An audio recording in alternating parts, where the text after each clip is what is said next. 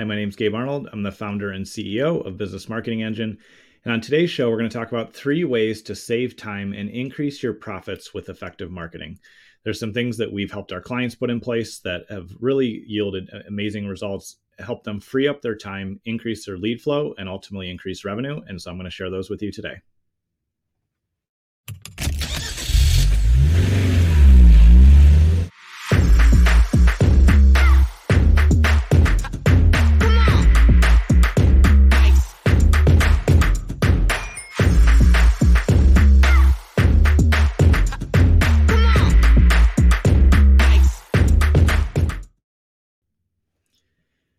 When we start in business, one of the things that we probably understand at some level, but we actually truly get to learn and work our way through, is that increasing lead generation and really attracting our ideal clients is one of the key activities that we have to be consistently investing in. When we don't have effective systems in place to do that, it can feel like a crapshoot and we can just be all over the place. Or other times we may have a bunch of leads coming in and we don't even understand why. And so as business owners, as entrepreneurs, it's really important for us to create systems and processes that will allow us to consistently, effectively generate leads. And effective marketing is a huge piece of that, because with effective marketing, profits can go up. When we don't have effective marketing in place, we are in a position where it feels like we have to take anything that comes our way. And that's a really dangerous place to be as a business owner. And so the first thing that I want to encourage you to do is think about how to target your ideal client. And I know for me, it's been a years-long journey of understanding how to niche down, choosing the industries we want to work in, choosing the problems that we want to solve, and choosing who we want to work with. And early on, as I started that journey in that process, I was really nervous because I was like, well, if I'm only targeting this really specific group of people or targeting the specific problem that I can solve, is my business going to shrink? And in reality, what I'm learning, and I continue to learn, because I think this can be a lifelong lesson for all of us as entrepreneurs, is that if we target our ideal client and we speak to them and we say, here's how we can solve your problems, here's what we can do for you, the rest of people that are close to that will also filter in. But if we send out marketing and messaging and advertising and we're just talking to multiple different groups at once, which is very easy to do, I've fallen into that and still at times fall into that, then nothing specific stands out. And we're not really speaking the language of the people that we want to interest, we want to draw into our circle of influence and ultimately work with. And so the first step that we take our clients through is we actually help them go out and survey their past clients, and we determine not only who they are demographically, so we can use simple targeting tools on ad platforms, but we also dig into the psychographics of what are they most interested in? What do they consider big wins in their personal life and in their business? How would they want to be introduced? Things like what media channels they watch. Do they prefer Hulu over Netflix? Do they listen to podcasts or do they read books?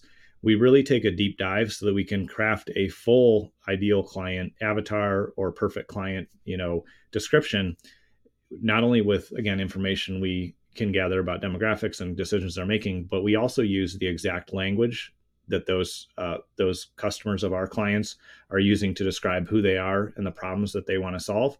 And so that way, when we're targeting that perfect client, it brings in those ideal clients and other people that are close in that sphere. So continuing to evolve, evaluate, and perfect who you're targeting as your ideal client is one of the things that will save you a ton of time, because you won't have to, screen out people that are completely not a fit when you get on a discovery call or when they, come through your funnel or your process. The second thing that will help you save time and increase profits is once you have lead generation, flowing consistently, there are times in business, and these are good problems to have, where we're going to have too many leads coming in and not all of them are qualified. And we don't want to waste our sales folks' time. We don't want other people on the team to have their time wasted if we know that, a good chunk of those massive leads are not going to be a fit. And so the second thing you can do is build in a filtering process that helps you speak to the most qualified leads. In some cases, we've helped our clients build a simple questionnaire that based on the answers, we'll either send somebody to a sales call or help them take the next step. Or if they're not qualified, it'll say, you know what, it doesn't feel like it's going to be a good fit. We want to be respectful of your time, the prospect that our client is speaking to through that form or that landing page. And here are some free resources, or here's what we recommend. And when you're ready, you can come back. So creating a filtering process of what's your biggest problem, that you want to solve? Are you open to solving that with us? What's your financial resources look like? Are you ready to make an investment in this? Questions along those lines that obviously we develop and, customize per each client that we work with will help folks, predetermine and self-select if they are ready to take the next step. So that's another thing that can really help. The third thing that works really well is to test your step one offer, your core offer, the first thing that you're going to put in front of a prospect. And there are times with clients after some testing that we determine it's actually wiser to only offer a high ticket, multiple thousand or $10,000 or more offer, because we can drive enough leads in and the right people raise their hand and say, yeah, that's exactly what I need. I'm ready to engage. And they have a very hyper-focused high ticket offer.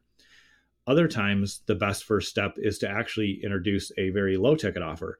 It might be a $100 workshop that they join. It might be a e-learning course. It might be something that they invest in up front that just gets them connected, and then they're nurtured up to the next level.